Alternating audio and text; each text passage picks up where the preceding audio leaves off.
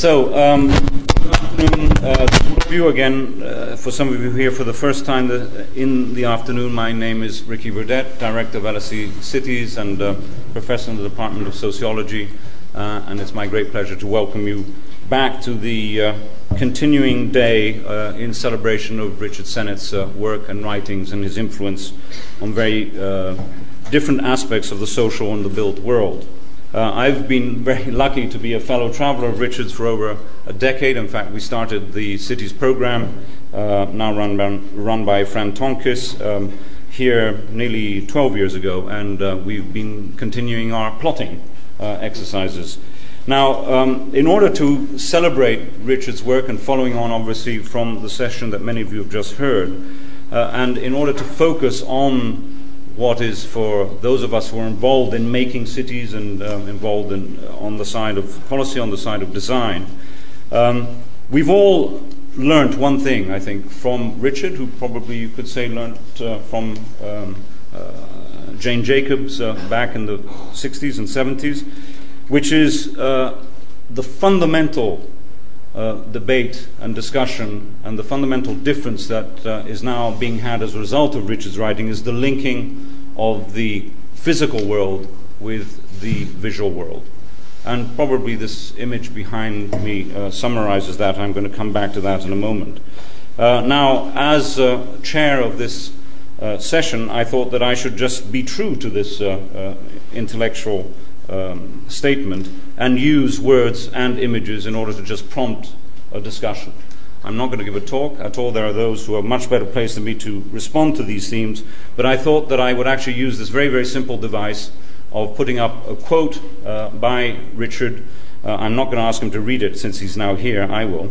And some images to provoke a discussion around really four themes which many of us here think have been very significant in the writings of Richard over time. And the panelists that we have, I think, are absolutely apt to discuss them. And this is the implications of his thoughts on the making of a democratic city, the making of a diverse city, the making of the tactile city, what's it actually feel like, and the interesting concept of the making of the incomplete city, something which is ongoing. I have to thank Susie Hall, who collaborated with me in putting both the presentation and the ideas together. Now, the three and let's say a half or 3+ speakers we have are probably quite well known to many of you. Geoff Mulgan, who's on my far left, is director of the Young Foundation. Young Foundation is a long-established organization, established, in fact, in East London, but he's been running it now for a number of years and totally renewing it. And basically what it's about is bringing together insights, innovation, entrepreneurship to meet social needs. That's the whole concept behind it. He was, in fact, the founder and the director of the think tank Demos, that many of you know was highly influential in shaping the ideas of the past government, and up until 2004 played a number of very significant roles in the British government, including being the director of the government strategy unit and the head of policy in the Prime Minister's office. And note the date, he left in 2004. Richard Rogers, who is sitting next between David Adjaye and Richard Sennett, is an architect and urbanist. He's the founder of a firm which is now called Rogers Stirk Harbour Partnership.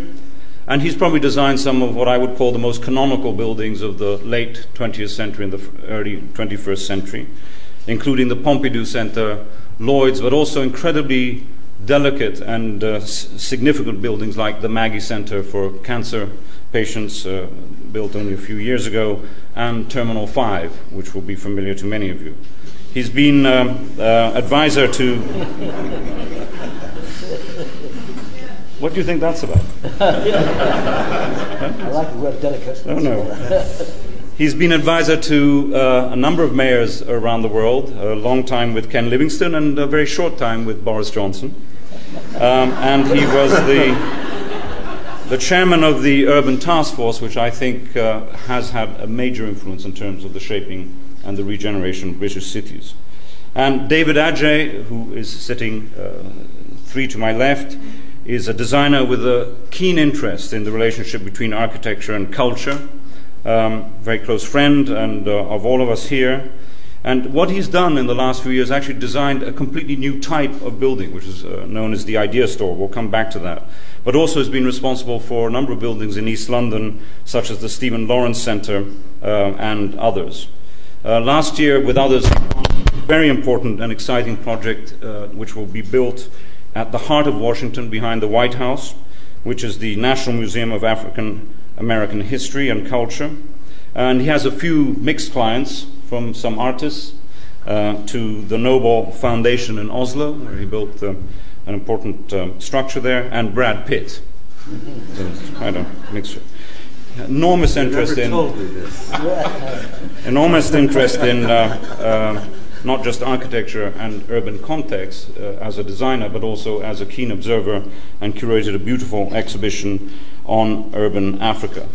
So what I'm going to do now is just start the discussion around these four themes, and I'm just going to read out a quote and then show literally one or two images after them, and ask a number of the panelists in turn to comment. And you can be anyone. Really, I think you can be you can be Polly Toynbee or someone else. Now, I think this is a significant quote, and it follows on some of the themes we were hearing before about what constitutes the public realm, the res publica. Now, the res publica in Latin in many ways means public things, as you know.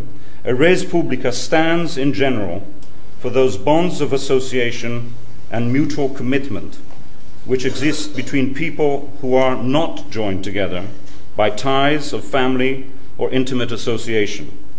It is the bond of a crowd, of a people, of a polity, rather than the bonds of family or friends. As in Roman times, participation in the res publica is most often a matter of going along, and the forums for this public life, like the city, are in a state of decay. This was written in 1977 in one of Rich's first books, The Fall of Public Man.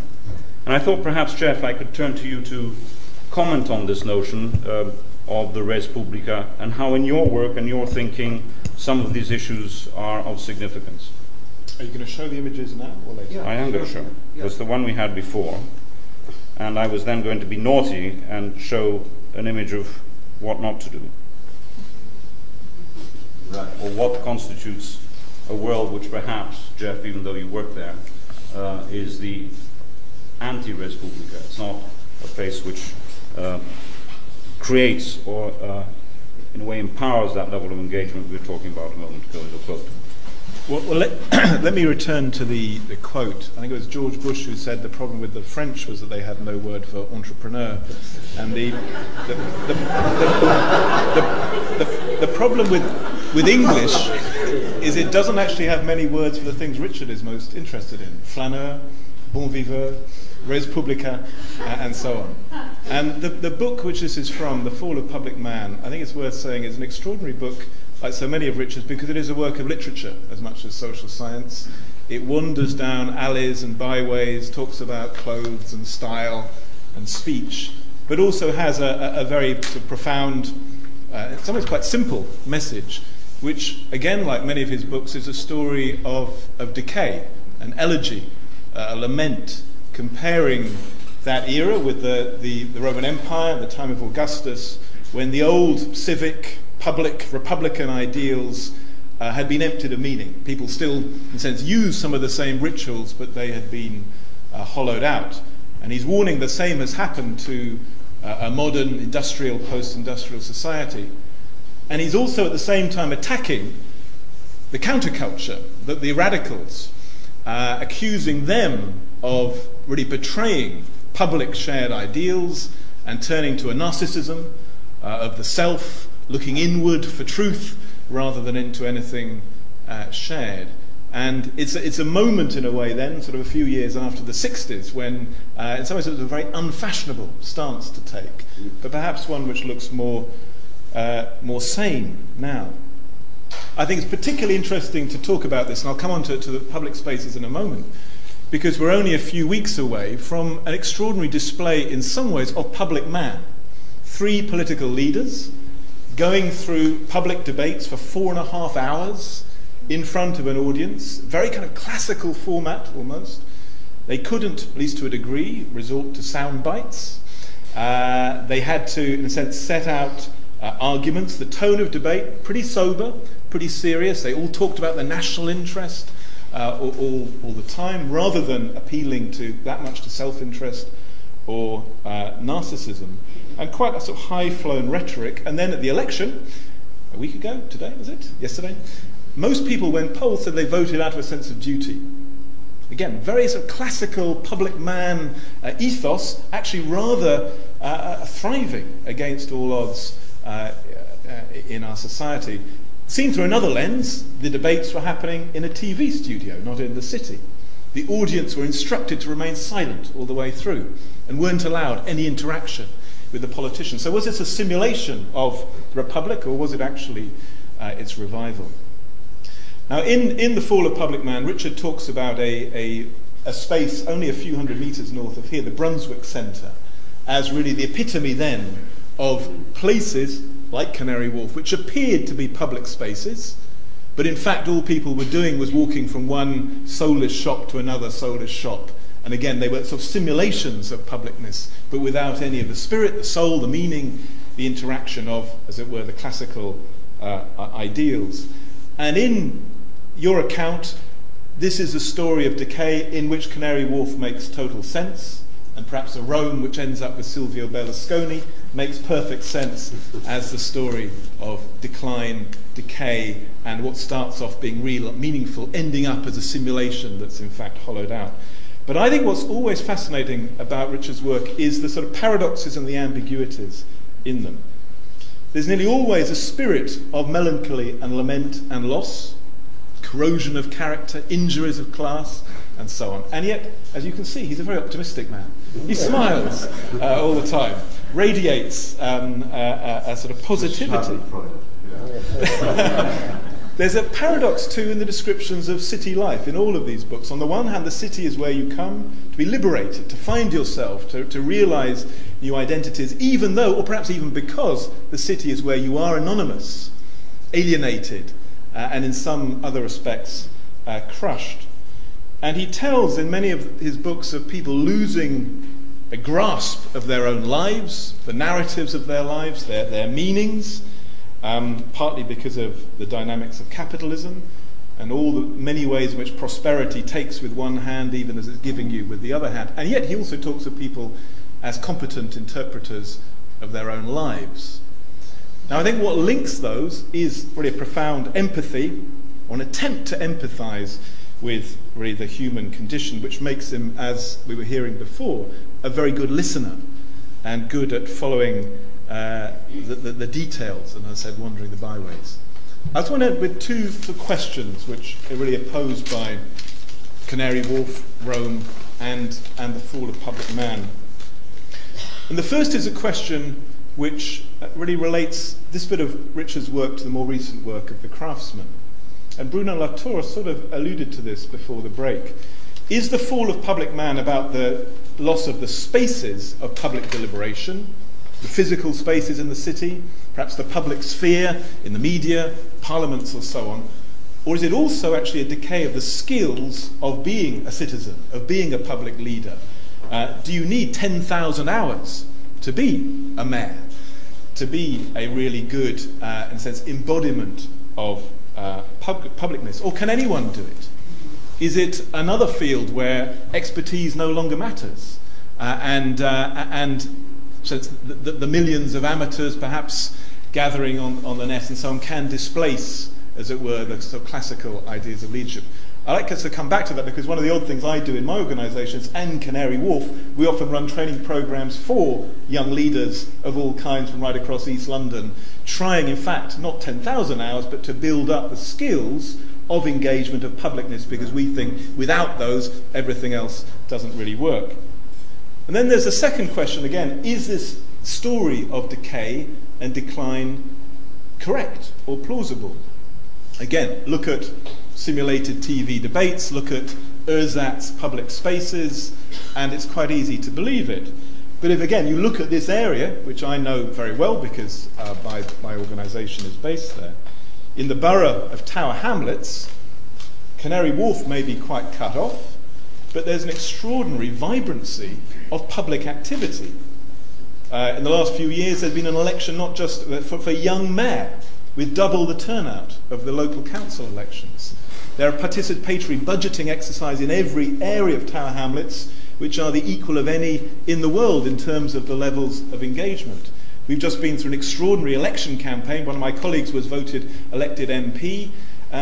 Thousands of people taking part on all sides, knocking on doors, and really live arguments about the issues. And of course, alongside the face-to-face sort of polis, res publica, the online life of Twitter and Facebook and so on, every bit as alive, and in this case involving people in Bangladesh, as well as right across other parts of the world, Somalia, and so on. So I think the story of decay perhaps isn't quite accurate, but then my very final comment is this.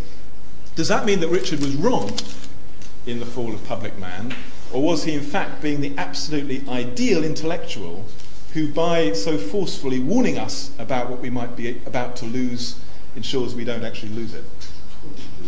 Thank you for that. Do you want to answer those two questions? Because in a way, in what you've just said, what you're experiencing, say, in East London, I'll come to you in a second. No need, but I do want to say Geoff, do you want to just draw that out? You've posed these two questions, but clearly you have a sense. I think there are skills, well, to my first question, I think there are skills of being a citizen, being a part of public life, and there's skills in a democracy. Every citizen needs to have at least some of those skills, and people you want to put into positions of leadership, decision-making, and compromise need even more skills, and in a very diverse, messy, difficult city like East London, you actually need even more of those skills than anywhere else.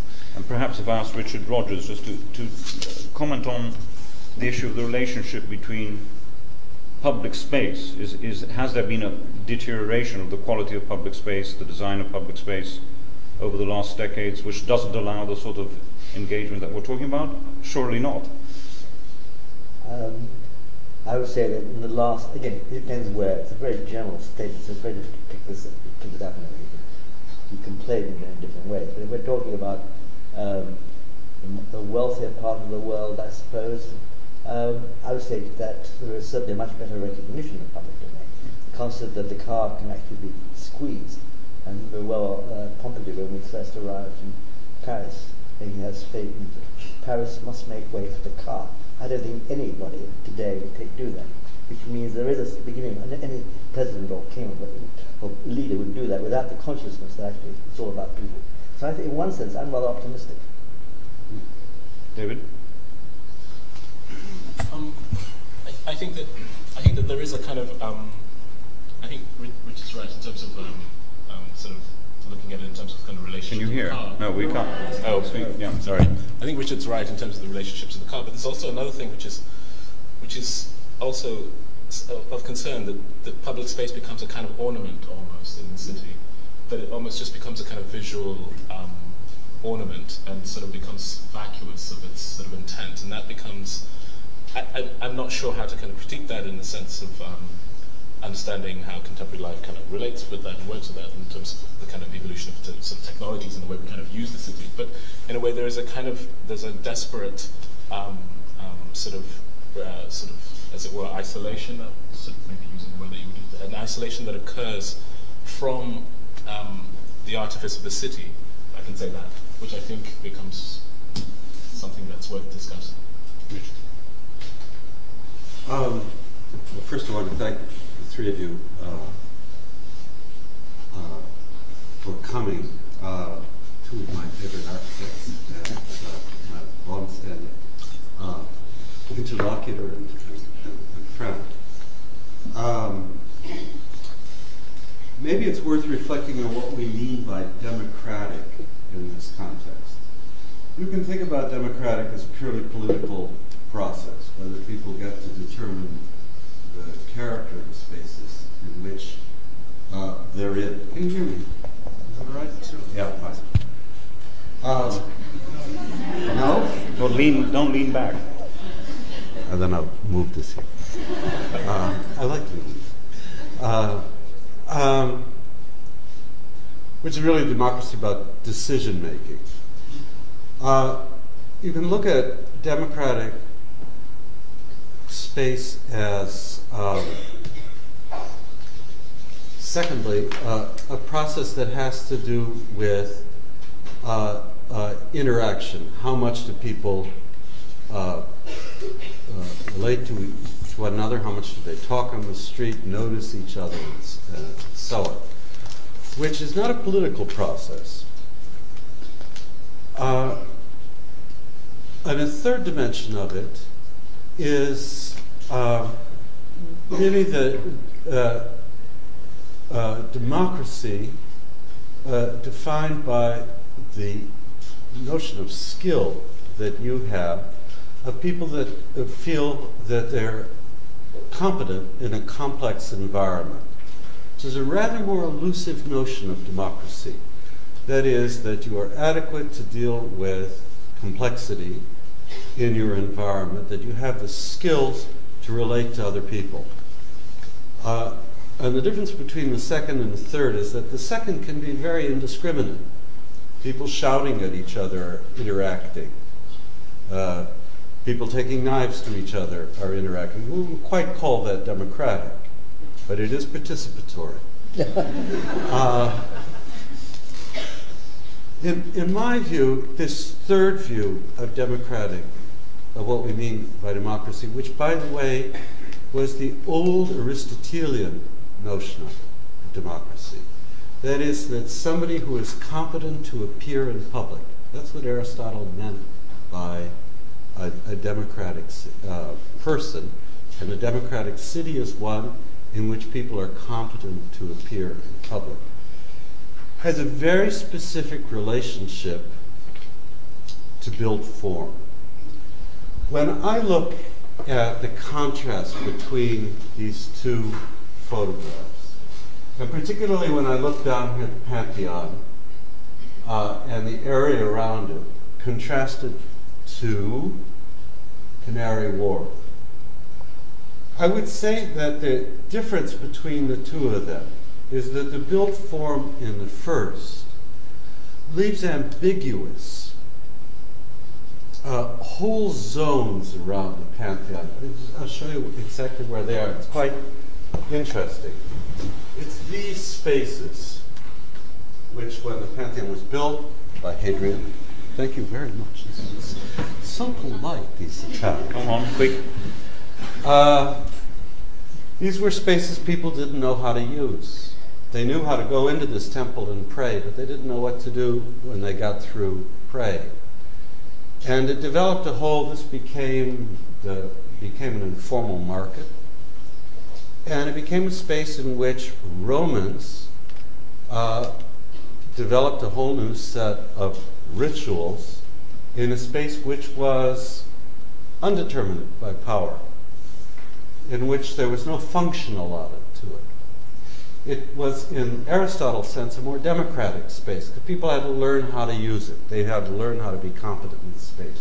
If you go to Canary Wharf, now I may be wrong, Geoff, but when I look at this big semi-circular building, or the layout of these other very large spaces, they're so predetermined that the idea of learning how to become competent in that space, how to negotiate it, your relations with others, is precluded.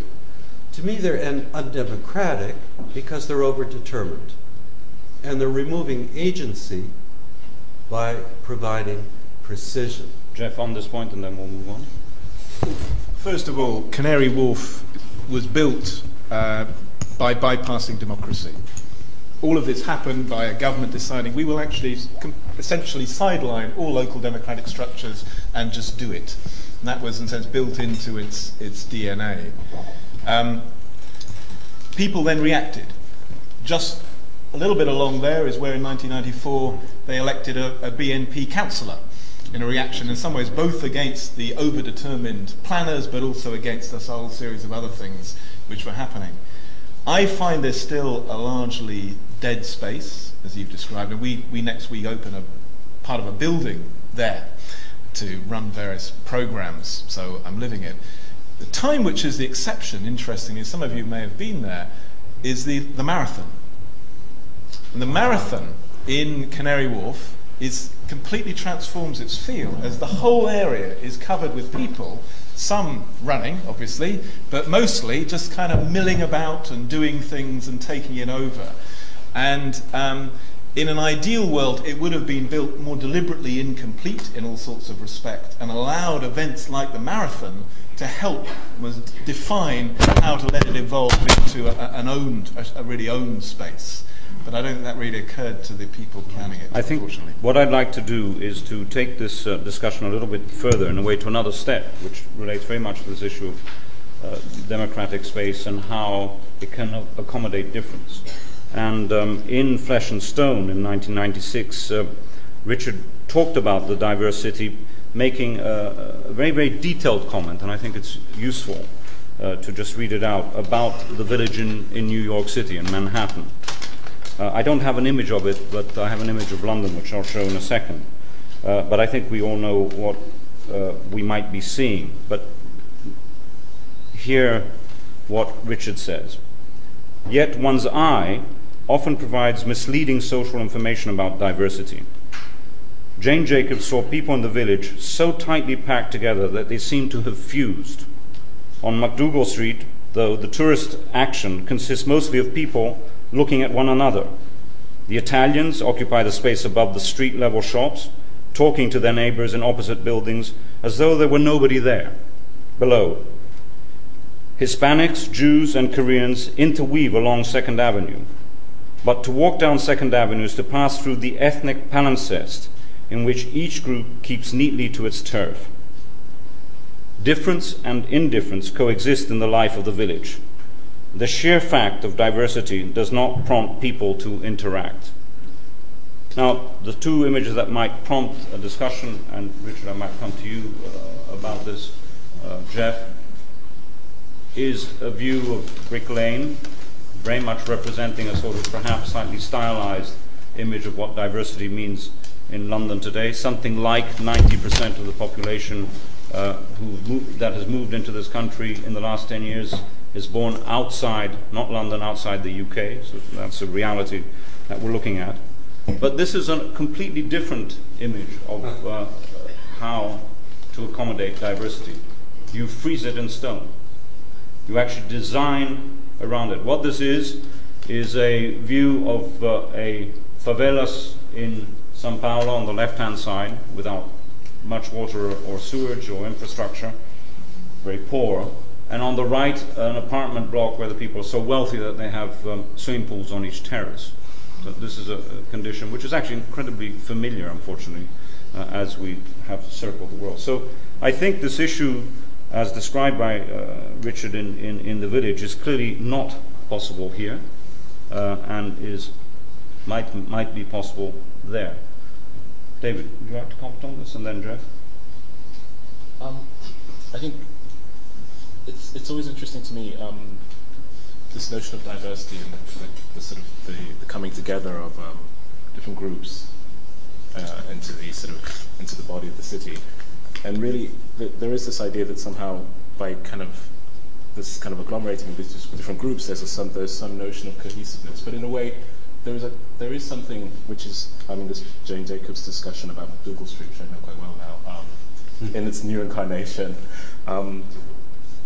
But this idea that somehow inherent in these things, something that she points to, is this notion that actually the production of space in these areas is born out of a kind of conflict in a way, or the making of a boundary. And the boundary, in a way, somehow seems to be the kind of producer of a sort of a way in which the spaces are somehow kind of sort of augmenting or sort of forming the kind of notion of the city. And in a way, the kind of the entropy of that is the São Paulo image.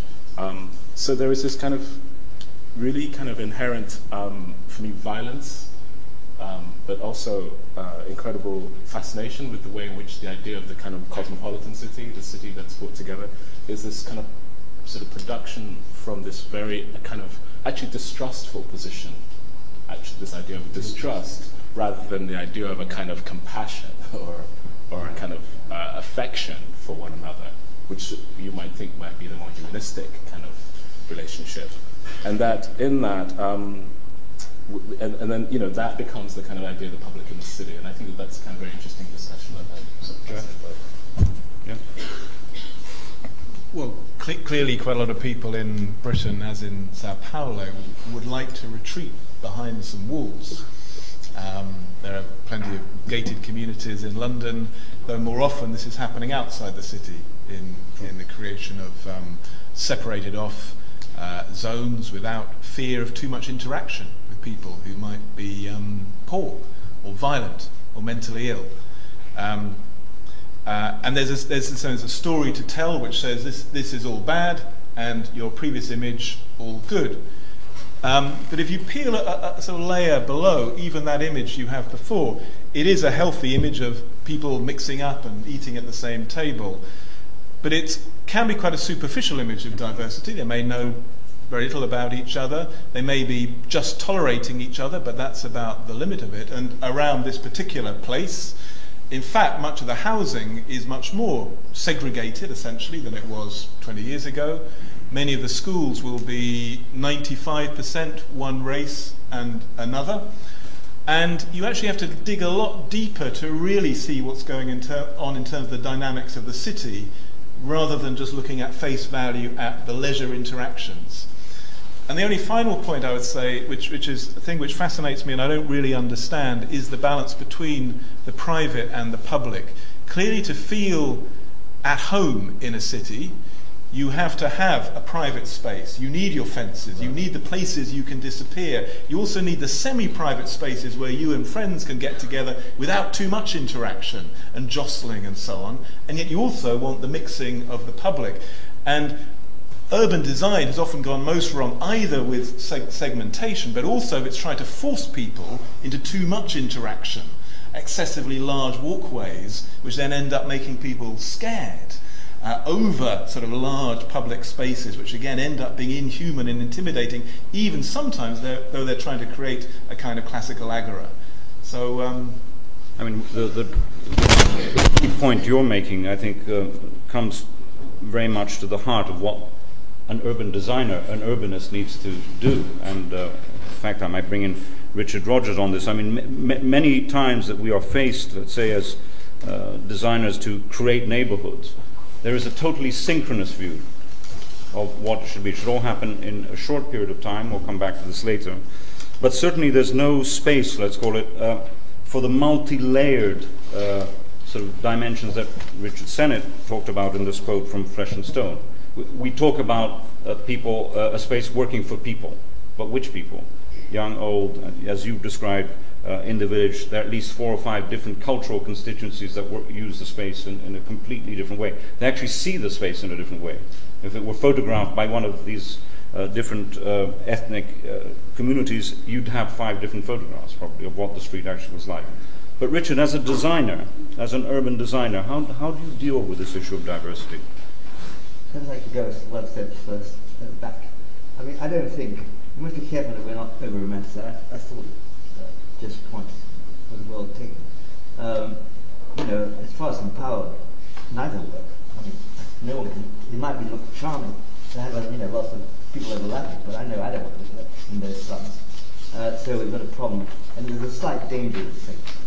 That's really what we want. That's nice studio, where of course you'll get knives, but that's a side. Sorry. Yeah, just I'll do it a bit better. Okay.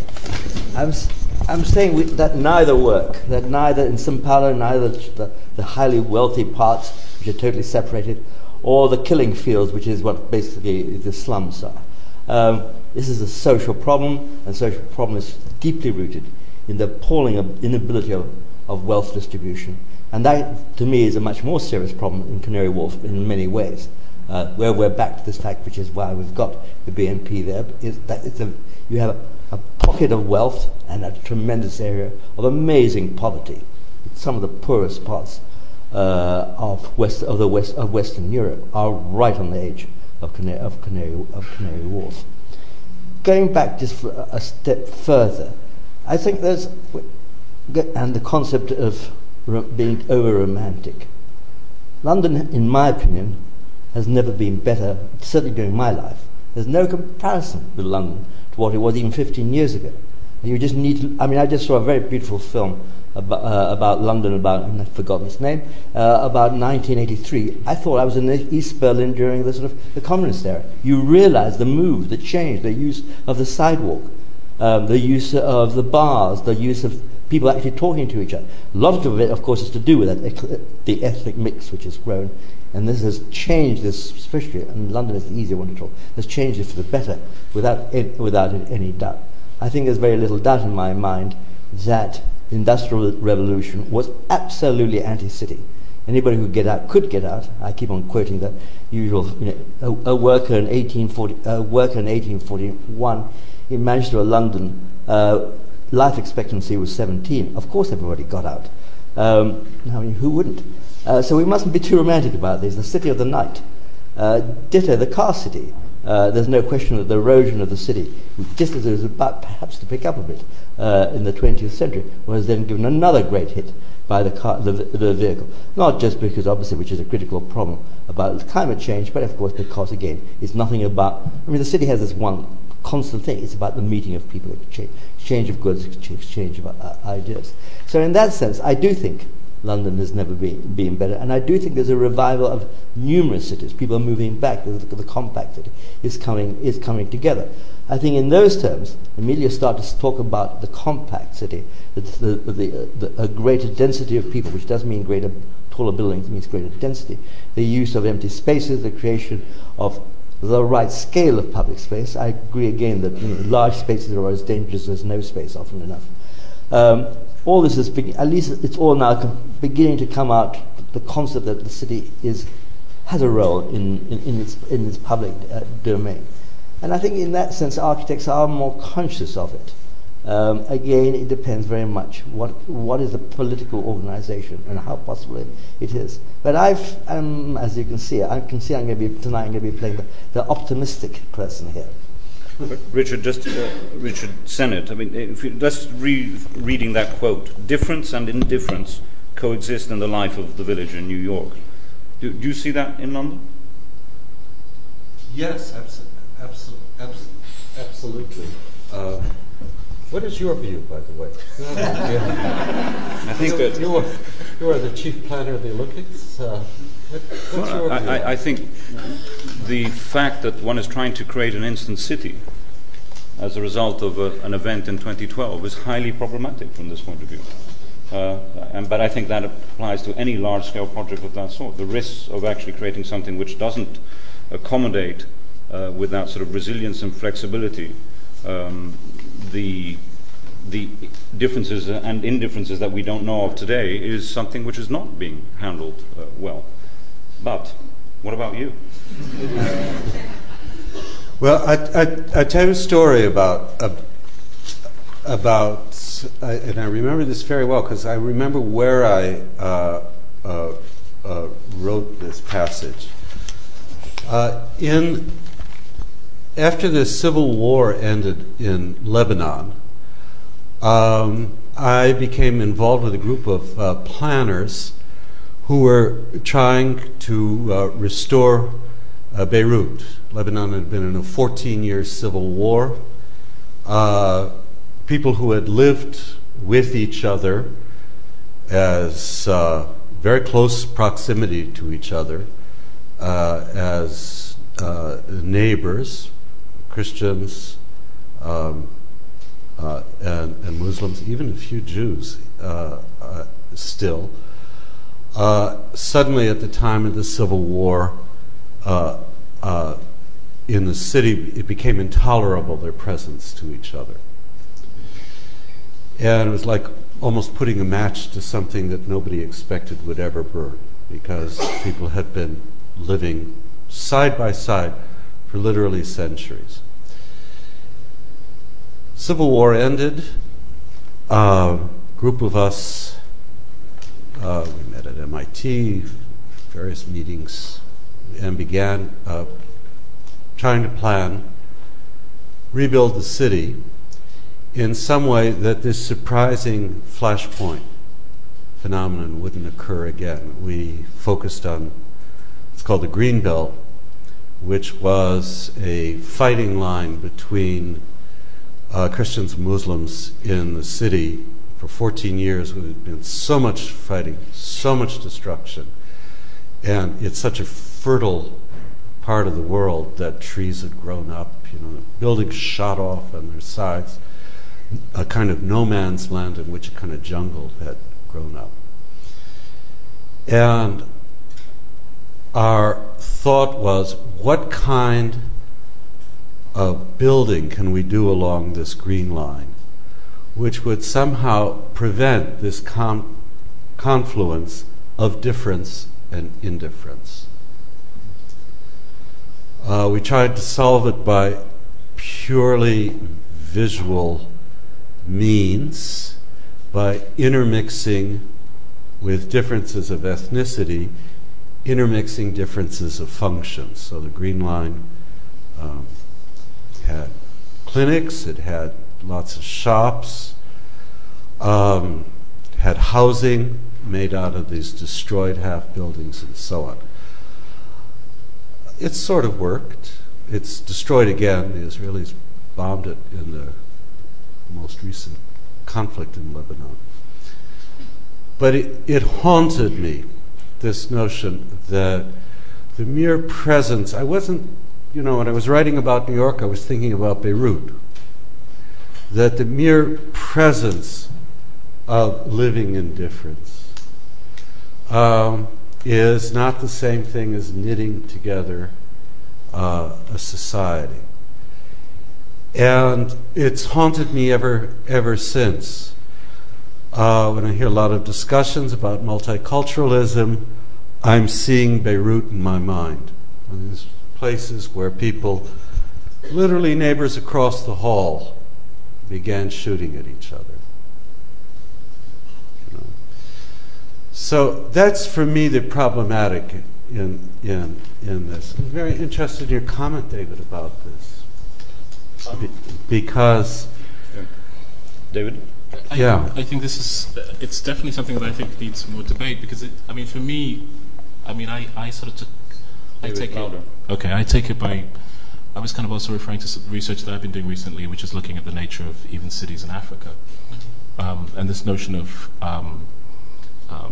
the production of space that kind of makes these cities, and the idea that actually traumas kind of produce these spaces and produces these conditions. If you look at any sort of independent city in Africa, it's a lamination of 4 or 5 different conflict points which come together to make the identity of the city, from its colonial past or its empire building further back through to sort of ethnic conflicts that are happening from Jos in Nigeria right through to Kigali, or it's very fascinating, this idea of at once this idea of the idea of the city as a kind of an agglomerating body, but also this kind of trauma that it's actually being produced out of these conflicts, and then these conflicts being these things that we need to negotiate. And I just wonder if there's maybe another way of thinking about the production of the city, which can start to kind of, I don't know if it is because it's inherently maybe a political issue, but I'm not sure. Do you know what I mean? It's a really tough thing, but I'm sort of struggling with this. I think what I'd like to do is move on from this point onto an issue which really deals with great detailed point of design. Wait. Aren't you unhappy you invited me up? So I'm going to try and control you.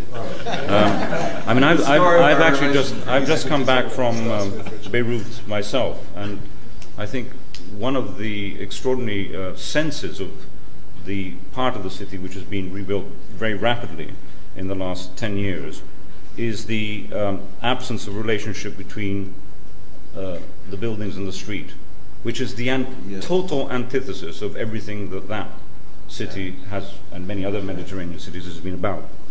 So let me move on to this detailed point which I think relates to this, before opening up again the issue of the city as our final discussion. And this is to do with the tactile city, and is again a quote from The Fall of Public Man. And it refers to the International School of Modern 20th Century Design. The International School was dedicated to a new idea of visibility in the construction of large buildings. Walls almost entirely of glass, framed with thin steel supports, allow the inside and the outside of a building to be dissolved to the least point of differentiation. This technology permits the achievement of what Siegfried Gideon calls the idea of the permeable wall, the ultimate invisibility. But these walls are also hermetic barriers. Lever House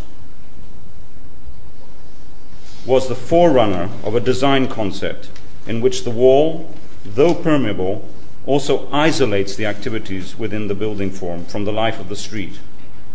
In this design concept, the aesthetics of visibility and social isolation merge. I think that's the key point, that in these buildings, which represent that area there, the aesthetics of visibility and social isolation merge. Now, I've done something which is probably unfair, is to actually use two of David's buildings, and they're not great photographs, David, doesn't matter. But they make the point that there are other ways of using the same materials, in this case glass and steel, to in fact achieve a very different end. David. Okay, I'll just, with that quote, it's a bit weird to use my work, but in a way, actually, Richard is a kind of, your work is a kind of point in which these works are somehow formulated, because there are four key things in trying to do this work that I was trying to address with this notion of glass. One, that glass isn't a material which somehow seamlessly connects us to nature in the way that it's believed in the sort of high point of these buildings, that somehow the wall is dissolved and we're connected back to nature, and we're absolutely in it. We are isolated from it. It is an opaque material, because it's, as we know, as glass becomes more and more pure, we realize that actually the glass of the 20s is actually extremely opaque to us. But two, also the idea that somehow that the architecture of glass doesn't have to be this highly machined, highly efficient model, which comes from the kind of capitalist idea of kind of, making a kind of a pure sort of, as it were, the office building is a pure extrusion of a type that becomes repeated and becomes a kind of almost like a machine, that somehow the glass building can somehow make a relationship. So in these buildings, they relate directly to the place of the public, which is the market, and they take on the notion of the market, which is the colors of the market stalls, as a kind of contextualizing idea. So it kind of tries to kind of use glass within a new idea of contextualism, a kind of contextualism with a sort of sense of what the public, trying to upscale that space of that public realm to the scale of the building. Whether it succeeds or not is another story, but it's one discussion which is directly related to that. And thirdly, then, to say that actually in the kind of dense urban, sort of not so wealthy parts of the city, that the preciousness of a cultural building is more than just the sum of solving the function, but it in itself becomes a space to allow a kind of public to emerge. So in a way, the building is a kind of almost, I mean, I started to say landscape, but I don't mean literally like an architectural folding form, but I meant like a plate where you would have nooks and crannies and places to passage, and that the building would not be an object, but it would somehow try to kind of laminate itself very much into the context. So that's what's kind of... Geoff, you're a user of this building, are you not? Will you comment on, in a way, the social landscape and how around it, and how these buildings deal with this interface? Well, it's a very, very social street, that. I mean, it's full of activity and people walking and people selling things. It's a market economy, if ever there was one. And as you say, you've opened it up. People love using the building because it feels very alive, very open, very convivial, and also has actually books in it, strange things like that. I mean, there is a... Despite the strange name, right? Idea store. I mean, there is a very different idea of the library, which is the inner sanctum. And I don't think that's necessarily a worse idea than the idea store. Similarly, the quote about glass as a sort of creating a seal from the street. There are many traditions, Middle East, I think Africa too, where you deliberately try and keep the street away from the private space of the home and the inner courtyard and so on, because they are different. It's not always appropriate to try and link them together. This happens in this case. It is right, and it works brilliantly well. Richard.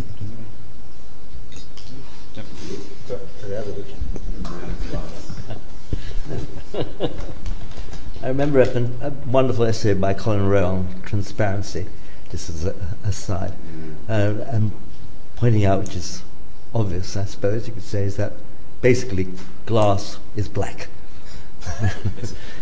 Yes, because when there's no lights behind it, it's black. And most of the time that you're looking at it, it's black. And it's only when it's backlit that it becomes transparent. But still, of course, glass gives you fantastic opportunities because you can play with that transparency. But perhaps the more interesting part of that essay, if I remember rightly, was very much about that concept of shadow being transparency. In other words, when you play with shadow, which can be Greek columns, if you like, but the gap between those things, the gap between the solids, is another form of transparency, and often a more inviting form of transparency. So that sort of juxtaposition, that dialogue between the light and shadow and glass. And I think there is a danger of seeing glass as being always transparent. Certainly, I do find glass is a mildly difficult material, but it's also at the same time it's a fantastic material. I think it's all about street activities. You've got it here. I think it's wonderful to have those street activities, and therefore it becomes transparent both visually, and you can enter into that place to act. I think it's very good. On the point of street activity, Richard Sennett, I'm one of the things I will always remember reading early on was your story of the invention of plate glass and the effect that had on cafe society and everything that sort of followed on from that. Would you remind us about that? Well, it is a wonderful story. I must say, I think I'm probably the only social philosopher who's ever obsessed about glass as a physical medium. And so it is an obsession, so you have to forgive me about this. A huge discovery was made in the 19th century, technological discovery, which was that you could hold you could roll large sheets of glass, and you could encase them in iron or in steel frames, and that they could be permanently set into buildings. That a window, a glass used for a window, no longer had to be something that opened, that you could create a sealed object which seemed to be entirely transparent, framed with these glass panels. And the first use of this was in the department stores of Paris in the 1860s and 70s. And suddenly, instead of having most shops before then in Paris, they did have windows or grates, but during the day, in order to sell things, the grates were up or the windows were open, and people actually touched the things that they wanted to buy. Now, you had behind glass the objects that people could consume, which were perfectly apparent to them, but to which they lost a physical relationship. And what happens to social philosophy when it gets a hold of a sort of juicy fact like this is it starts talking about dematerialization. Because here was something in which the operations of the eye were divorced from those of touch, smell, and in buildings like this Lieberhaus, sight. So I got very interested in something which the only other social philosopher I know who was obsessed with glass, Michel Foucault, began to think about in terms of the issue of surveillance and how something is perfectly visible and yet inaccessible to. It's the whole story of discipline and punishment. But for me it seemed to be, and I have to say it was a metaphor, of ways many materials are used so that this illusion of something being available to you and yet withdrawn tactile from you comes into being.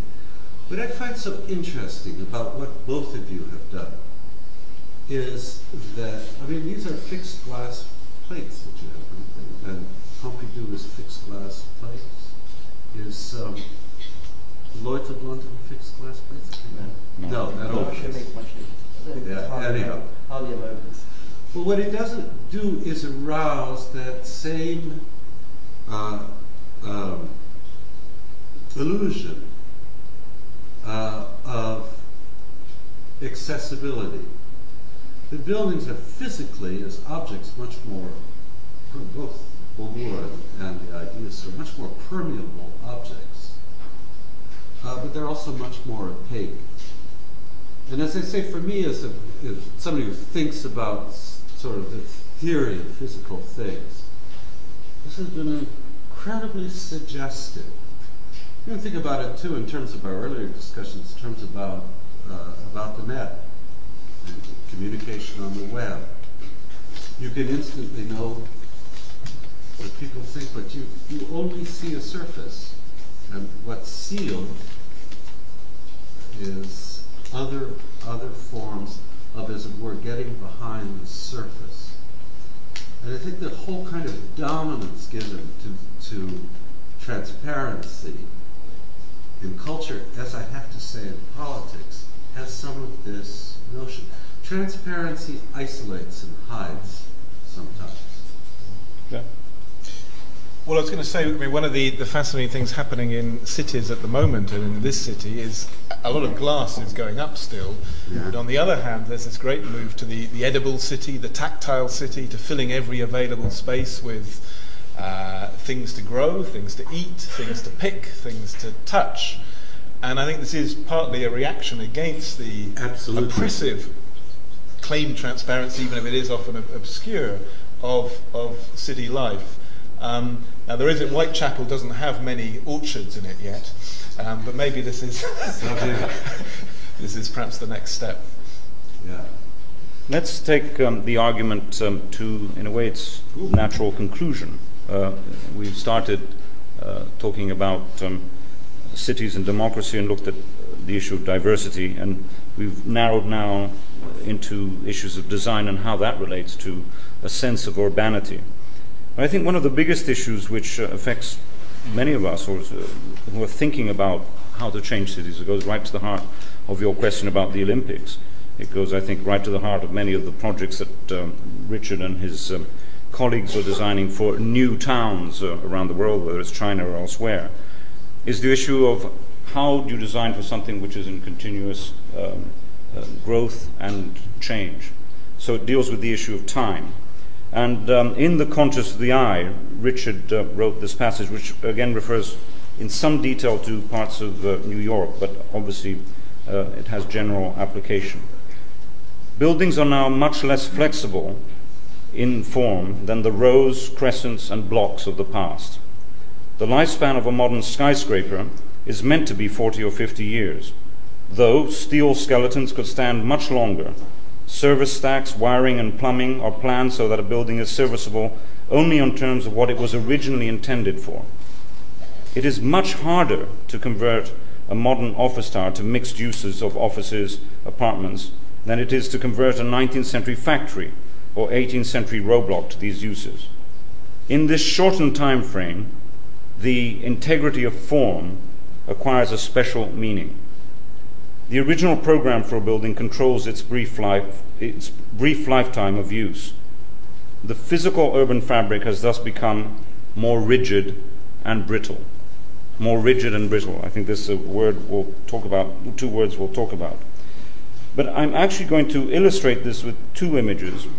One is Richard Rogers' building, the Pompidou Center, which he did with Renzo Piano now 30 plus years ago, which was designed very much, Richard, around the concepts of long lice and loose fit, and exactly trying to deal with this issue that Richard Sennett has written about.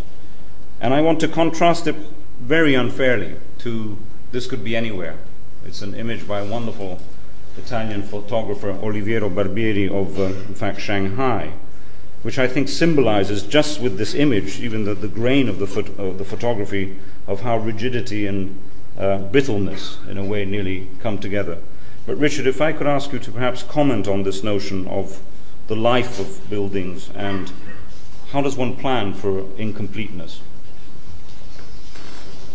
Everybody knows the sentence, the only constant is change. Sorry. I have to remember these things. Saying the famous sort of sentence, the only constant is change.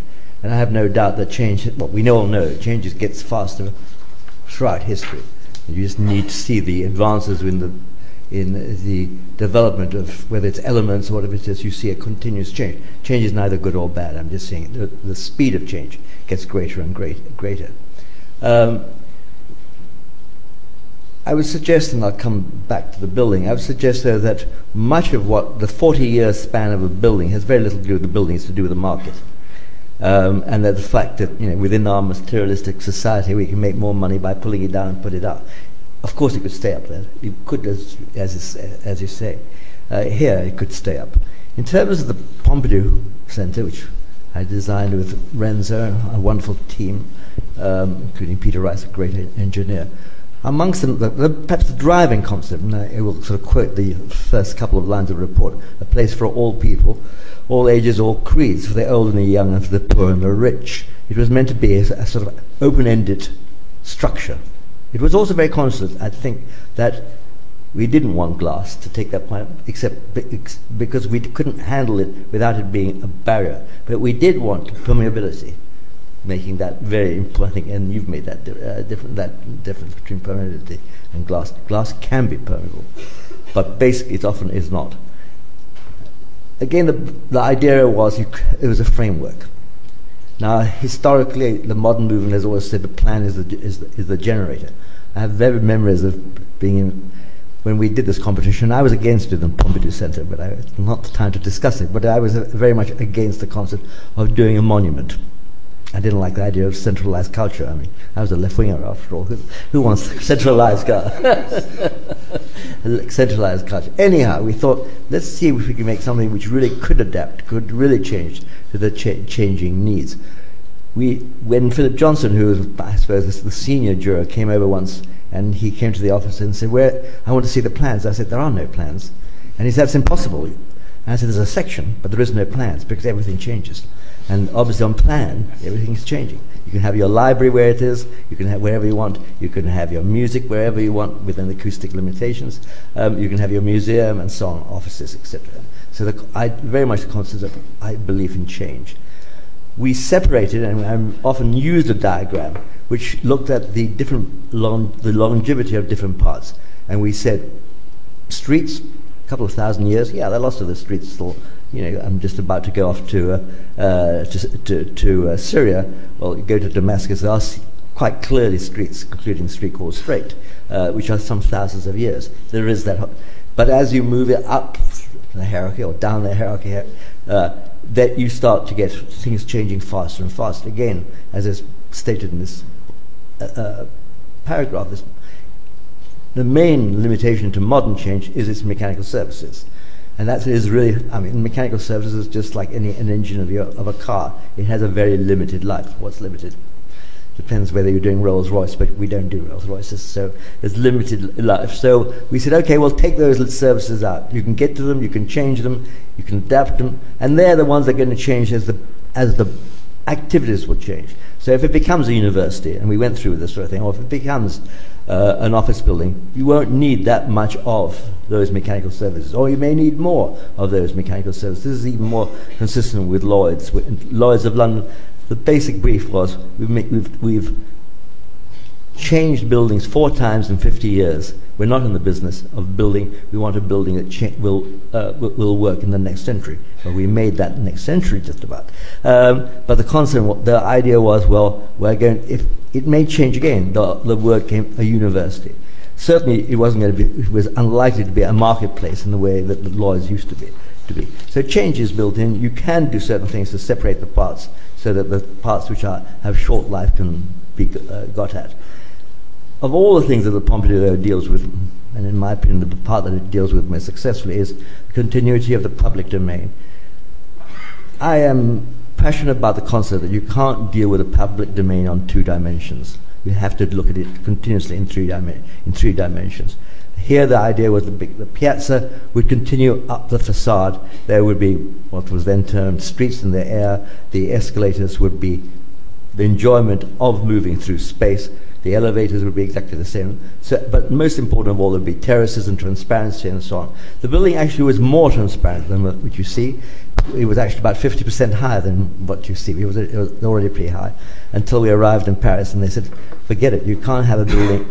The fireman came out and said the tallest public building in Paris cannot be taller than the longest fire ladder, which is fascinating. And so that's the height. Established the top floor of the Pompidou, the wooden floor, the metal ladder. So the only point I want to say is these are sort of abstract things that change the building, and you are continuous. So Pompidou certainly changed a lot. I mean, for instance, when we started with the Pompidou Center, books were the popular thing. By the time we'd finished it, really everything was read online. There was the electronics had taken place. Art of the early early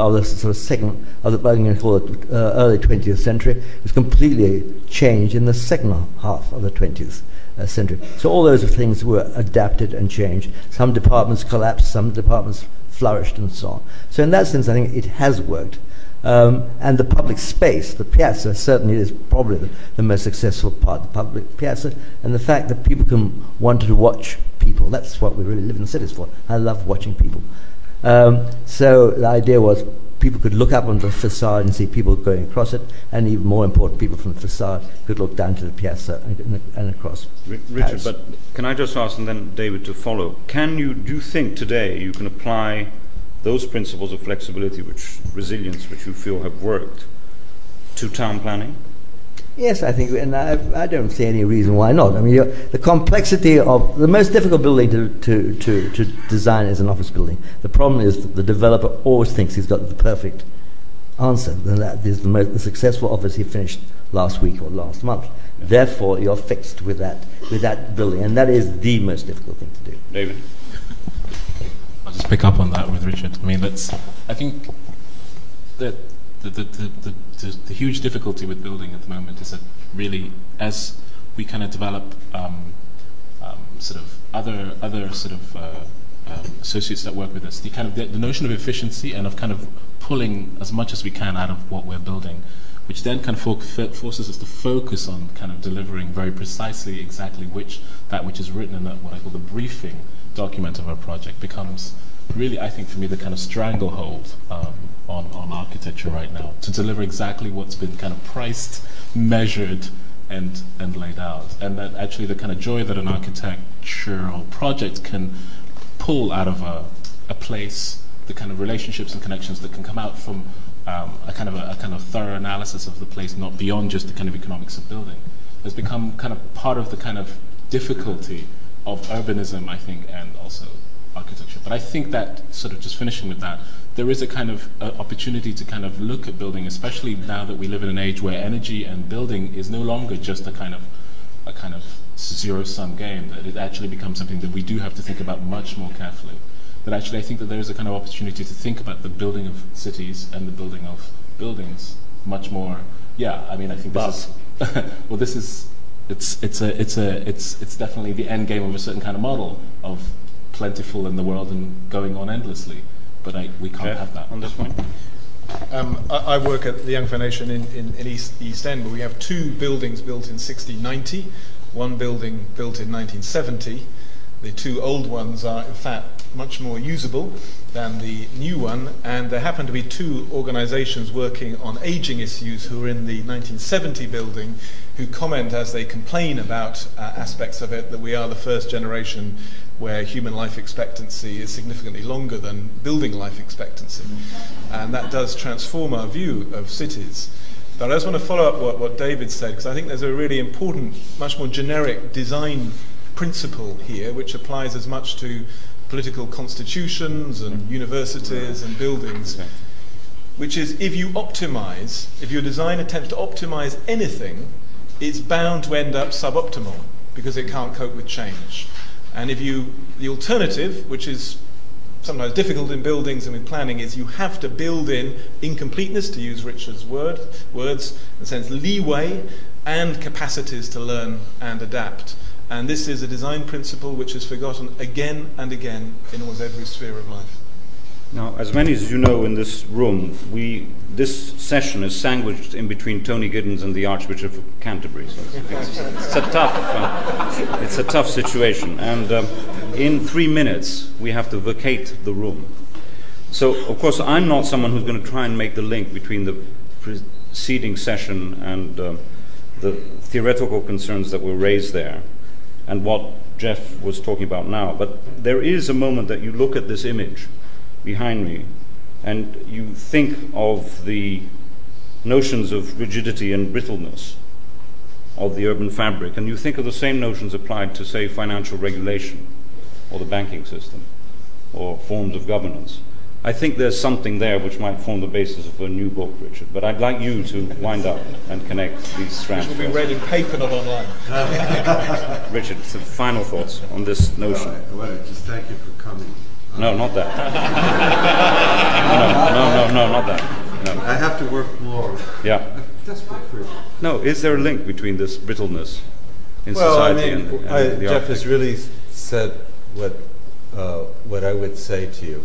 This quote is encased in something about, really a debate about politics, which is that the attempt to find a finished form is always self-destructive. And I was thinking of this kind of Jeffersonian ideal that we should have a kind of overthrow every 32 years? I can't remember what he gave it a precise number of years, something like that, of political forms. And it's just a curious dialectic between the idea of getting something complete and getting something that can't breathe and live in time. But breathing and living in time means that you adapt rather than destroy. Things lose their form. They get to be a kind of incrustation rather than simply presence or absence. None of the children of people in Shanghai who grow up will have any memory of these places. And they'll be taken down, which is not adaptative change. It's not Jeffersonian change. It's just presence and absence, completion and destruction. And that's what I was getting at it's a political argument using this kind of visual form. Is that okay? Richard, thank you for that. I'd like to thank Judy Wajcman for organizing this event, and it continues, and Olivia for getting everyone here. I know Polly Toynbee did at the last moment say she couldn't come. Susie Hall again for helping structure this event. But will you all join me in thanking Geoff, David, and the two Richards? Thank you.